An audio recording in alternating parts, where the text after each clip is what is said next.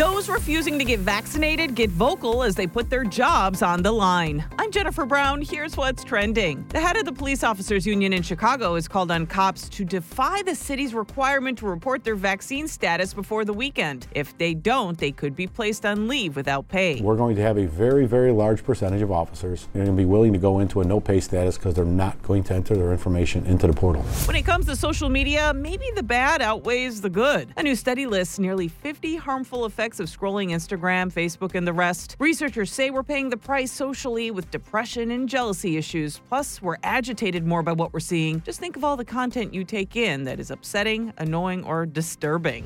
And if you have a Lego fan at home, you likely know there isn't a lot of Lego merchandise out there. They're no Disney. So it's a big deal that Lego is teaming up with Target to do clothes, home goods, and accessories. All limited edition and just in time for the holidays.